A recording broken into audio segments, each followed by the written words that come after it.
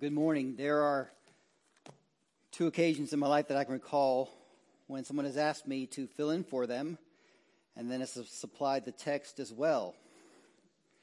Once was in 2010. A former pastor said that he would not be able to preach the following Sunday, and I said, great, I've been thinking over some verses in my mind that I would like to preach upon. He goes, that's all well and good, but I really want you to preach on the text I was going to out of Hebrews chapter 12 on the discipline of the Lord. Thank you. What an opportunity. So it came as a little surprise when David said, hey, I need you to fill in for me on Sunday, and I've already got the text chosen, Psalm 6, which has to deal with repentance and mentions of discipline as well. I think it's a theme that the Lord is trying to get across to me. So if you'll please stand with me, and we will go before the Lord this morning as we open up His Word. It's printed in your program for you to read from there, or open up your Bibles to Psalm chapter 6.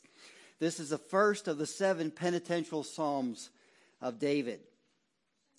To the choir master with stringed instruments, according to the Sheminth, a psalm of David.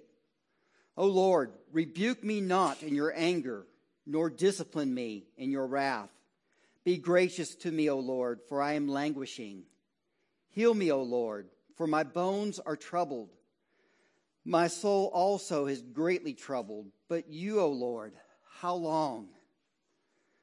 Turn, O Lord, deliver my life.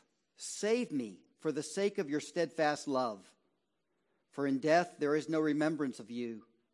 In Sheol, who will give you praise? I am weary of my mourning. Every night I flood my bed with tears. I drench my couch with my weeping. My eye wastes away because of grief. It grows weak because of all my foes. Depart from me, all you workers of evil, for the Lord has heard the sound of my weeping. The Lord has heard my plea. The Lord accepts my prayer. All my enemies shall be ashamed and greatly troubled. They shall turn back and be put to shame in a moment. Let's pray. Most high and holy Heavenly Father, we come before you this morning, and we ask that you would be pleased by your Holy Spirit to be here to teach and instruct us. Help us to hear from the words of David the necessity and importance of repentance, and the assurance that we have by faith that you hear and forgive those who cry out to you. We ask these things in Jesus' name and for his glory. Amen. You may all be seated. There's a story that's told that's likely apocryphal. I've been disappointed many times in the past when I've told stories and then found out, oh, that wasn't true, such as that allegedly the Jewish people would wrap a rope around the high priest's leg so that whenever he went into the Holy of Holies, if God struck him dead, they could drag him out. It sounds good. It helps to magnify the holiness of God. There's certainly an illustrative point to be gained from the story, but apparently it's completely fabricated and not accurate. After I told that story many a time, I found out, oh, it's likely not true. This story may not be true as well, but I thought it helped to illustrate some of the point today. And so I'm going to tell the first half of it, and then hopefully, as David Wamsley pointed out to me previously, I failed to tell the second half of it at the end of a sermon. Hopefully today I'll remember to tell the second half. Supposedly, allegedly, when Nicholas was Tsar of Russia, he had a very good and dear friend who came to him one day and sought an appointment, a commission for his eldest son to the military. Because Nicholas loved his friend so dearly, he eagerly granted his son's commission and appointed him commander of an outpost. The son, being a young man, was given to a certain vice, gambling. He had a huge habit and could not stop. Oftentimes at night, he would gather some of the other people together from the outpost, and they would engage in games of chance, and he would risk everything that he had, hoping to be able to win back fabulous fortunes. Of course, as is often the case, instead he lost a great sum of money. Convincing himself, though, that the major win was just around the corner, just after the next game, he pressed on until he had squandered all of his resources. Then he did what some have done in certain circumstances such as this. He thought to himself, There's a great sum in the treasury for the outpost. Surely I can borrow some of that money, engage in another game of chance, and perhaps win back some of what I've lost. You know what the outcome was? He kept borrowing and borrowing and borrowing until the night before a certain audit was to occur. And he realized that his great and heinous crime would certainly be found out. That night he stayed awake. He pulled out a ledger and began to write down all of the monies that he had pilfered from the outpost treasury. Adding up that horrific ledger, he came to a sum that was impossible for him to repay. He realized to his chagrin they would certainly be discovered the next day, and the penalty would be execution. Lamenting his pathetic condition, he wept bitterly. And then he decided upon a course of action. His father would be humiliated and ashamed. His whole family name would be forever besmirched. There was no way he could endure to face such agony, so he would reach into his desk drawer, pull out a pistol, and end his life. But such was his grief and his tears that he slowly fell asleep. Allegedly, Nicholas had a habit of dressing in an officer's uniform and going out to inspect outposts in this manner, in a discreet way, without them being able to get forewarned that the Tsar was coming to check them out. He happened to be wandering the halls of this outpost at night and saw a light on at the end of the long hallway and wondered who would still be up after curfew. And so he walked down the hallway, quietly opened the door, and looked in to see the young man asleep on his desk. He walked over and saw the ledger beside him. Reading the amounts that were written, he figured out what had occurred. And seeing those fatal words at the bottom, a great debt, who can pay? He instantly became incensed. How dare this traitor squander his money? He knew what he would do. He would seize him by the collar. He would call for armed guards to escort him to the brig. He would be hung at dawn, as was befitting such a wicked act. This is a heinousness of sin. Only it's greatly compounded in our case. You see, the young man had sinned against his ruler, but his ruler was a fellow human being, subject to the same frailties and sinfulness as well. And even if the ruler did not suffer from the same vice of gambling, he suffered from other equally grotesque sins and vices. We play and trifle with sin today. We give it clever names. We degrade it to some sort of a disorder or a disease. We act as if it's no big deal. We mock the Puritans who are so puritanical in their naivete and their desire to pursue holiness and righteousness, when we can so easily wink at sin and push it aside and excuse it. But God does not ever wink at sin. The Bible says he is so holy he cannot stand to look upon sin. He despises it. He hates it. He loathes it. And those who commit sin, even supposedly the most trifling, the smallest, the least amount, are guilty of a heinous crime, of a horrible insurrection, of a full-blown rebellion against the supreme majesty of the universe. And that carries with it an absolute sentence of death. When we begin to see sin as God sees it, we begin to understand why saints who have gone before us have felt so stricken with their own sinfulness.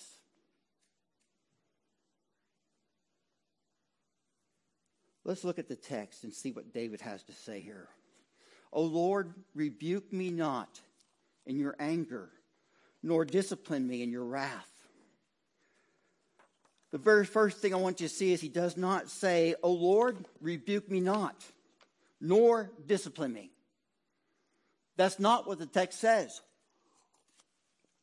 He says, do not rebuke me in your anger, nor discipline me in your wrath. David does not ask that God would not rebuke, that God would not discipline. David asked only that God would be mindful of him and his weak condition. And that discipline and rebuke would be productive in his life to bring about true and genuine repentance and sorrow and contrition for his sin.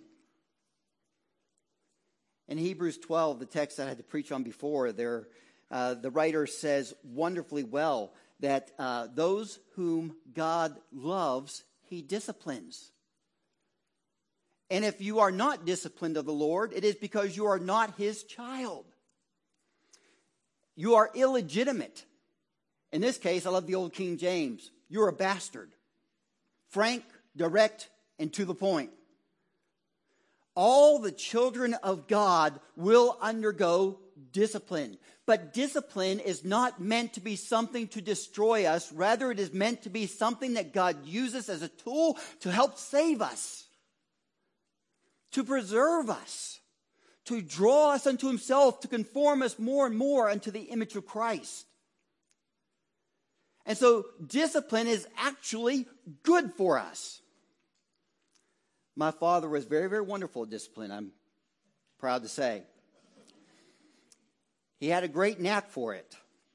And I can remember he would sit us down. It was easy for me to learn much about my heavenly Father from watching my earthly father.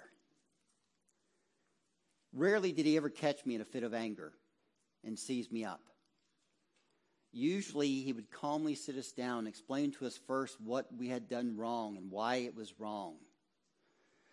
Those lengthy lectures that we wish would hurry and be over with so we could get on with the spanking and be done with it.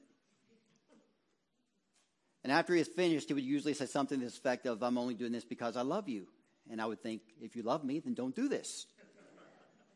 And then he would say, this is going to hurt me more than it's going to hurt you. And I would think, well, good. If it's going to hurt us both, let's just put away with it. Be done with it.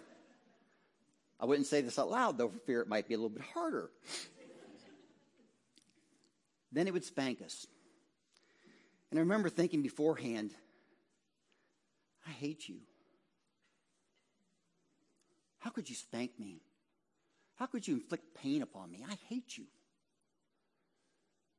And something inside my heart would prick me and go, you liar. You love him. As soon as he takes you fishing again or does something fun with you, you'll say what a great dad he is. In fact, as soon as he takes you up in his arms after the spanking is over, you will say that you love him. He'd administer the punishment.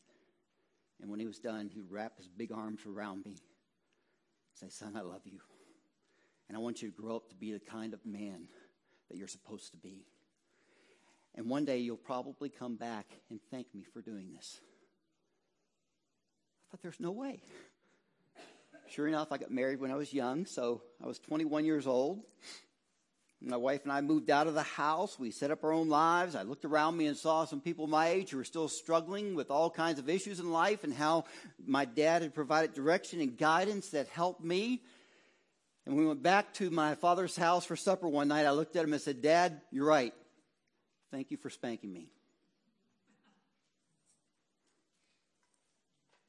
He loved me, and that's why he spanked me. It's not a token of God's anger or wrath when God disciplines his children. It's a token of his love. It's an act of affection. It's kindness. It's generosity. It's goodness that moves God to discipline us. And while it doesn't seem pleasant at the time for certain, in fact, there's anything else I'd rather endure, I know that it produces the peaceable fruits of righteousness, as the writer of Hebrews says, so it's good that I should be disciplined. But David cries out here in the discipline and in doubt, "Oh Lord, do not rebuke me in your anger, nor discipline me in your wrath." This is his heart's cry. Rebuke me by all means. Discipline me, but set boundaries to it. Measure it out appropriately. Let it come from a heart of love, from the heart of a father, and not from a God who is angry and ferocious with me and determined to destroy me for my sins. He doesn't deny his sin. He doesn't deny what it deserves. I deserve to be rebuked in anger. I deserve to be disciplined in wrath. I deserve destruction. I deserve the flames of hell, by all means. But I cry out, "Oh God, please do not give me what I deserve. Instead, be kindly disposed towards me." Spurgeon said, "It were folly to pray against the golden hand which enriches us by its blows." He does not ask that the rebuke may be totally withheld, for he might thus lose a blessing in disguise. Rebuke is never pleasant. I went through it some time ago in a very serious matter, and it showed up, the discipline showed up in an issue that arose at work. I was distraught and heartbroken and fearful. But through all this, I saw the hand of God bringing discipline in my life to draw me back unto himself, to turn my eyes away from my sin and unto him. And what a blessing it is when God uses this to turn us to himself. Next he says, "Be gracious to me, O Lord, for I am languishing. Heal me, O Lord, for my bones are troubled." Be gracious to me, O Lord. Look to whom David looks. When he is suffering under discipline, he does not run from God, rather he runs to God. I remember counseling people before, and they would say, "But Bill, you don't know what I've done. You don't know the depths of my sin. You don't know the depravity that I've sunk to. You don't know how far I've failed, how much I've run from God. There is no way that God can possibly forgive me for my sins." Implied in their argument was, he can forgive you for yours because yours are minor in comparison to mine. Mine are too great. And I would tell them this often: I would rather run into the hands of an angry God than into the arms of a smiling devil. God may yet be merciful. When this same author had numbered the children of Israel and directly disobeyed God, an angel came down from heaven with an outstretched sword against the people of Israel. And the angel said, "God will give you a choice of your punishment." And he ticked off 3 things. And David said, "Let me fall into the hands of God, for I know that he is merciful." Don't run from God when you sin. Run to him. Don't try to flee. Don't try to say, "I'll seek some salvation elsewhere," or "I'll seek some hope elsewhere." Or surely all he will do is bring down judgment and wrath upon my head. And why should I go before the just judge? Go before the just judge, because not only is he just, he is also merciful. He is filled with compassion. He is full of pity for his children. He is so filled with love that the Bible says he is love. Run to him and not from him. Be gracious to me, O Lord, for I am languishing. Heal me, O Lord, for my bones are troubled. Most Bible scholars believe that when he cries out for healing, that part of this discipline was sickness. Now, if that was the case, let me throw in a little caveat really quickly. Don't assume that every bout of illness is discipline for some sin. It could be that you are ill through some type of testing. Remember when the disciples came upon a certain blind man who was born blind from his birth, and they looked at Jesus and they said, "Who sinned, Lord, this man or his parents?" And Jesus said, "Neither. This isn't about sin. This is about the glory of God being revealed in the fact that I'm about to heal this blind man." Now, in some sense, all illness has been brought into this world because of original sin, because of the fault of our parents, because of what Adam and Eve did in turning their backs upon God. But not every bout of illness is automatically a discipline from God. However, in bouts of illness, it is wise for us to go before God, to search our hearts, to see if there is something that we have done and that God is disciplining us for. If this was illness, then David is crying out, "Heal me. I've suffered under this illness so long. Please heal me. Please remove the rod from my back." Only one Bible scholar I could find thought that this may not have been physical illness, but rather a spiritual illness. All the rest agree that it's likely physical illness. I tend to wonder myself, though, if he isn't just crying out with spiritual illness. And when he cries out, "For my bones are troubled," this is the sense in which he is saying that the illness, whether spiritual or physical, goes down so deeply into me that even my bones are troubled.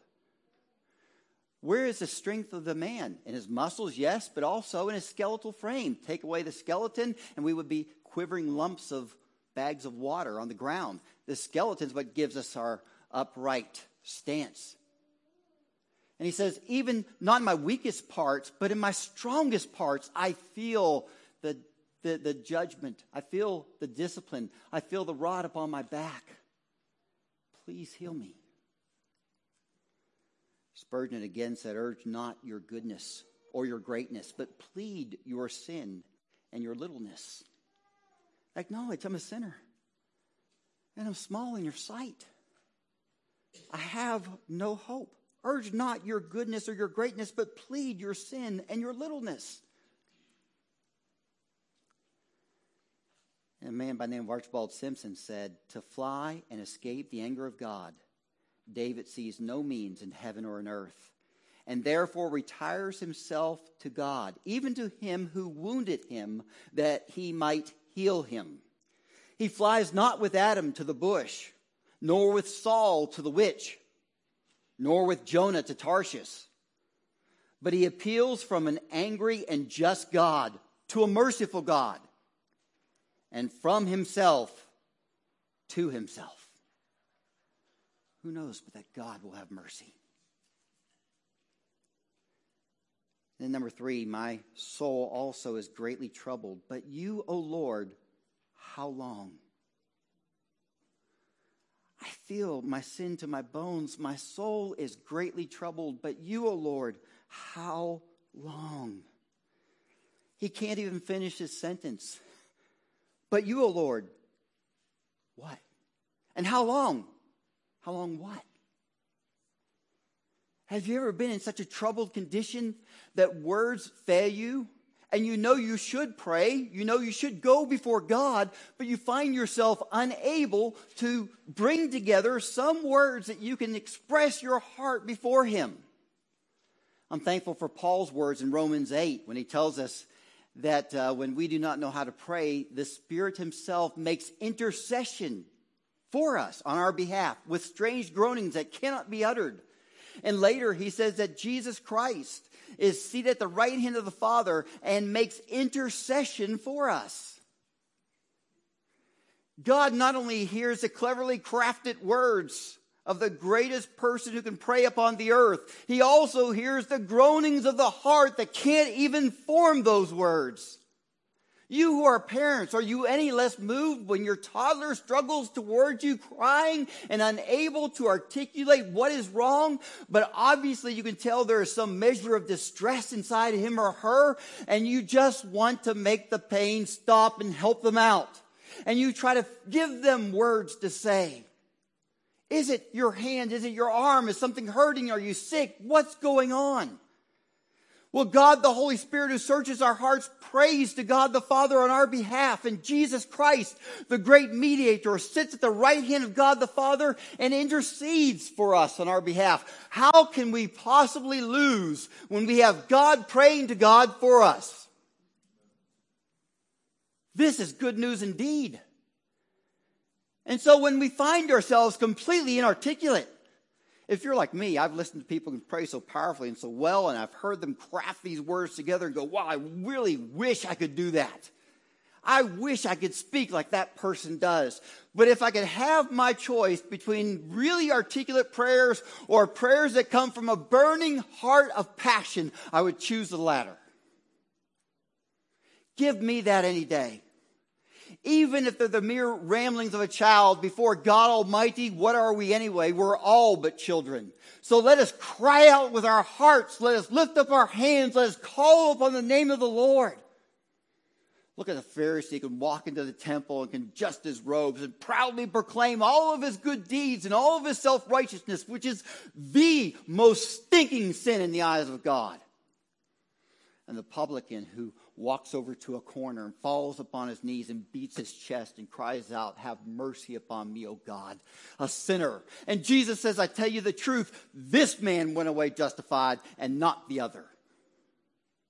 Cry out to God, for he is merciful.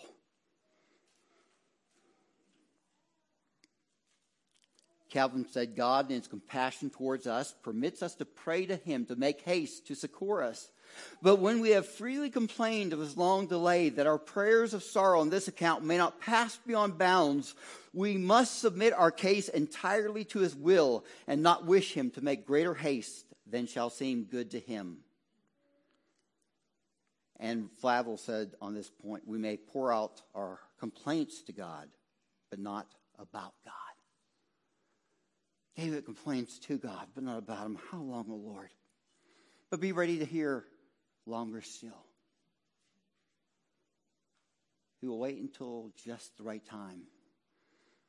Unlike the potter who has to take his best estimate of how long to leave that vessel inside the oven, the Lord God himself never pulls it out too soon or too late. His timing is perfect, as are all of his ways. David cries out, turn, O Lord, deliver my life. Save me for the sake of your steadfast love. When R.C. Sproul did a series of sermons on the life of David, he began by quoting a man who said that David was a man who never did anything by halves. I like that definition. When he was worshiping God, his whole being was in worship. When the ark was being brought back up from the land of the Philistines, actually from the house of Uzzah that had brought it up from the land of the Philistines, whenever it was being brought back up, David danced before the Lord. He played the part of the court jester, the fool, believing that this would attribute greater honor to the king who was entering his throne yet again.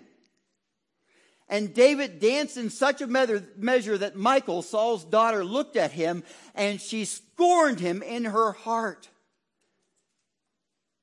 But David refused to repent of that. His whole heart was devoted to his king. When David sinned, likewise, his whole heart was given over to it. Whether lust or murder or whatever evil he had done, David had given himself over. He was a man of deep and abiding passions. I like that, if you can't tell by my preaching style. I like passionate. We should be passionate. I cannot imagine that David is praying at this point and saying, turn, O Lord, deliver my life, save me for the sake of your steadfast love. No, he's passionate about this. He's feeling it. He's depressed. He's sorrowful. He's anguished. He is worried. He's concerned that perhaps God will cast him away. And he cries out of his doubt in faith to turn, O Lord. Turn to me. Look upon me. Come to me. Make haste to deliver me. And what does he plead? According to your steadfast love. Kevin mentioned it in last week's sermon. Steadfast love is that covenant love that God has, by which he has made himself obliged to us. He has promised that he will care for us. He will love us. He will be to us a God. We will be to him his children. He will be to us everything that we could possibly long for or need or desire. It is all found in him. And his steadfast love will never be diminished. It will never be washed away. We never have to wonder whether God will love us today and despise us tomorrow. Whether he will accept us today and reject us tomorrow. Whether he will be pleased with us today and scorn and ridicule and cast us off at some future date. Why? Because this love is not rooted in time. It is an eternal love whereby God has set his love upon his elect, his chosen people, and it can never be diminished. It can never be done away with. He will stand by us no matter what. God, who has promised by himself, will keep his promise. Not one child of his shall be lost. Spurgeon was fond of saying there will be no empty thrones in heaven, no crowns that were meant for someone who didn't make it. So David cries out, not for justice, but for mercy. And he cries out, according to your steadfast love, remember your covenant that you have with me and restore me into a right relationship with you. For in death there is no remembrance of you. In Sheol, who will give you praise? He now comes to this argument, Lord. Not only should you remember me for your steadfast love, but if I am cut off from the land of the living, how will I praise and worship you? How will I encourage others to do so? That's what he prays in Psalm 51 from last week. Help me to be able to teach transgressors the error of their ways. Restore me so that I may do this. Bring my heart back around. But Lord, if you cut me off, if you cast me into the grave, I won't be able to tell the living about the good things that God has done. But if you will spare my life, if you restore my health and well-being, then I will be able to proclaim the goodness of God and turn transgressors, sinners, back to you. This will bring glory and honor to you. It is pleasing in your sight. And so I plead with you, mighty God, deliver me so that I may be able to praise you in the land of the living. And then he comes to these verses of pure heartbreak. I am weary with my moaning. Every night I flood my bed with tears. I drench my couch with my weeping. My eye wastes away because of grief. It grows weak because of all my foes. Do you know that there is a false kind of repentance? We see people sometimes who apologize, and only God can ultimately judge the heart. We see sometimes people who apologize for sin, and you wonder, are they remorseful because they sinned against the holy God, or because they got caught? Our repentance should be genuine. I have offended a holy God. I have sinned against one who loves me with all of his heart, who would do anything for me and has proven it in the fact that he has sent his son, Jesus Christ, to bear my punishment on my behalf. And I have sinned against him. Real repentance says, God, I'm sorry. If there were no punishment for sin, I would not want to engage in it because it is an offense to you. It is right that I should obey you, that I should seek to fulfill your laws. I should do what is right and pleasing in your sight. And I'm sorry that I have failed yet again. Forgive me. Oftentimes, it manifests itself with tears. Have you ever done this? It's not 100% necessary that you do. Thomas Watson said this: some may say my constitution is such that I cannot weep. I may as well go to squeeze a rock as think to get a tear. But if you cannot weep for sin, can you grieve? Intellectual mourning is best. There may be sorrow where there are no tears. The vessel may be full, though it once vent. It is not so much the weeping eye God respects as the broken heart. Yet I would be loath to stop their tears who can weep. God stood looking on Hezekiah's tears. I have seen your tears. David's tears made music in God's ears. The Lord has heard the sound of my weeping. It is a sight fit for angels to behold, tears as pearls dropping from a penitent eye.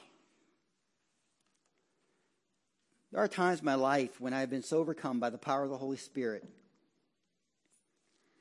by my own sinfulness, by my own unworthiness, when I pulled aside the facade of goodness. Because when we compare ourselves to others, we can always find someone who's worse off and go, I'm better than they are, so I'm basically good. But when we compare ourselves to the standard, the holy God, the thrice holy God, we find ourselves despicable and unclean and unworthy. And there are times in my life where it has actually left me lying on the ground, sobbing and weeping. Perhaps you're not quite as passionate as that, but that's okay. As long as in your heart you're on the ground sobbing and weeping. Be broken. Be contrite.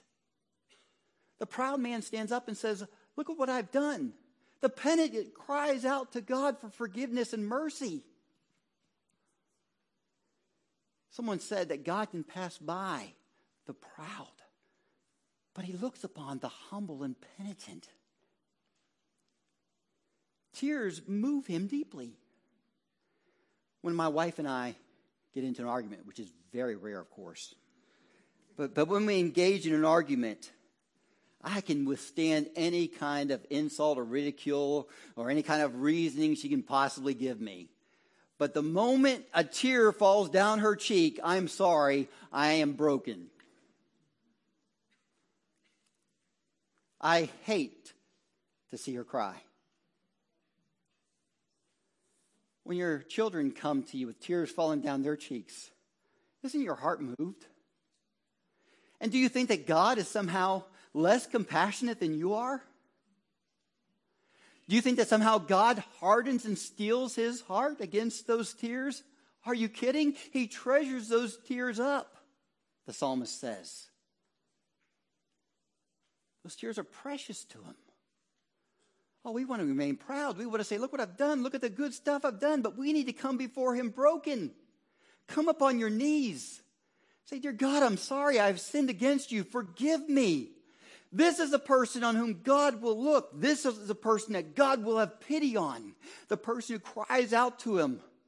He says, I've made my bed to swim with my tears.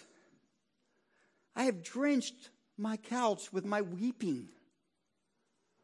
I am sorry, Lord. I have sinned. Bernard says, how often has prayer found me despairing almost, but left me triumphing and well assured of pardon. We move now from the cries of the psalmist over his discipline and doubt. We move now to his confidence and deliverance. Look at verse 8. Depart from me, all you workers of evil, for the Lord has heard the sound of my weeping. This is amazing to me. There's no explanation between verses 7 and 8. He just says, depart from me. The Lord has heard me. Get out of my sight. Be gone. Away with you. God has heard my prayer. Faith rises up. He who a little while ago was crying out, oh Lord, how long? Now says, God has heard. And he rejoices in the fact of deliverance. God has heard the sound of my weeping. The Lord has heard my plea. The Lord accepts my prayer. All my enemies shall be ashamed and greatly troubled. They shall turn back and be put to shame in a moment. He exalts in the knowledge that God forgives. God has been merciful. He has rebuked and he has disciplined, but not in anger and wrath. Instead, he has set boundaries to that. And out of love and mercy and compassion has drawn David back into himself. And now he shoots into his heart the firm assurance that he is forgiven, that his sins are washed away, that he's accepted in Christ, that he has a hope of eternal life, that God will certainly spare him. Victory comes after the night of weeping. What happened to the young man in my story? Nicholas, as I was saying, reached down to grab his collar. Call for the guards. the young man should be executed at dawn. He must be made an example, especially because of his high office as commander of the outpost. But as he reached for his collar, he remembered his father and his love for his father. And he remembered that his father would be grief-stricken and heartbroken, and all the shame and reproach that we brought upon him. And suddenly Nicholas was moved by something else, feelings of compassion and sorrow. He reached down to the desk and picked up a pen and wrote one word, and then quietly slipped out of the room.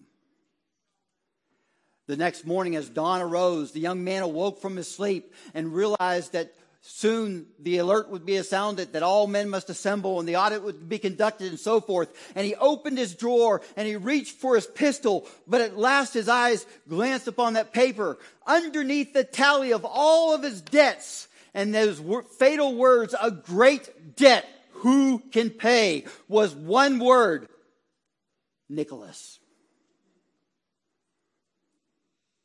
When you and I have sat down late at night and have tallied up our sins against God and realized that we have not even gotten the half of them upon our papers because there are so many more that we have committed that we have forgotten about. When we have added it all up and we have compared ourselves against the thrice holy God, and when we come to the end of ourselves and we have to write these words and say, "a great debt, who can pay?" Underneath that we must see one blessed name: Jesus. And it is written not with ink, it is written with blood. It is a forever contract that can never be annulled. Jesus has paid your debt if you believe upon him. Your sins are washed away. The debt is remitted. It is erased. It is gone. And God, the heavenly judge, is also God, the loving Father, who looks upon you and pardons you for Christ's sake. Our debts are gone. Praise God. We can rejoice. He has heard our prayer.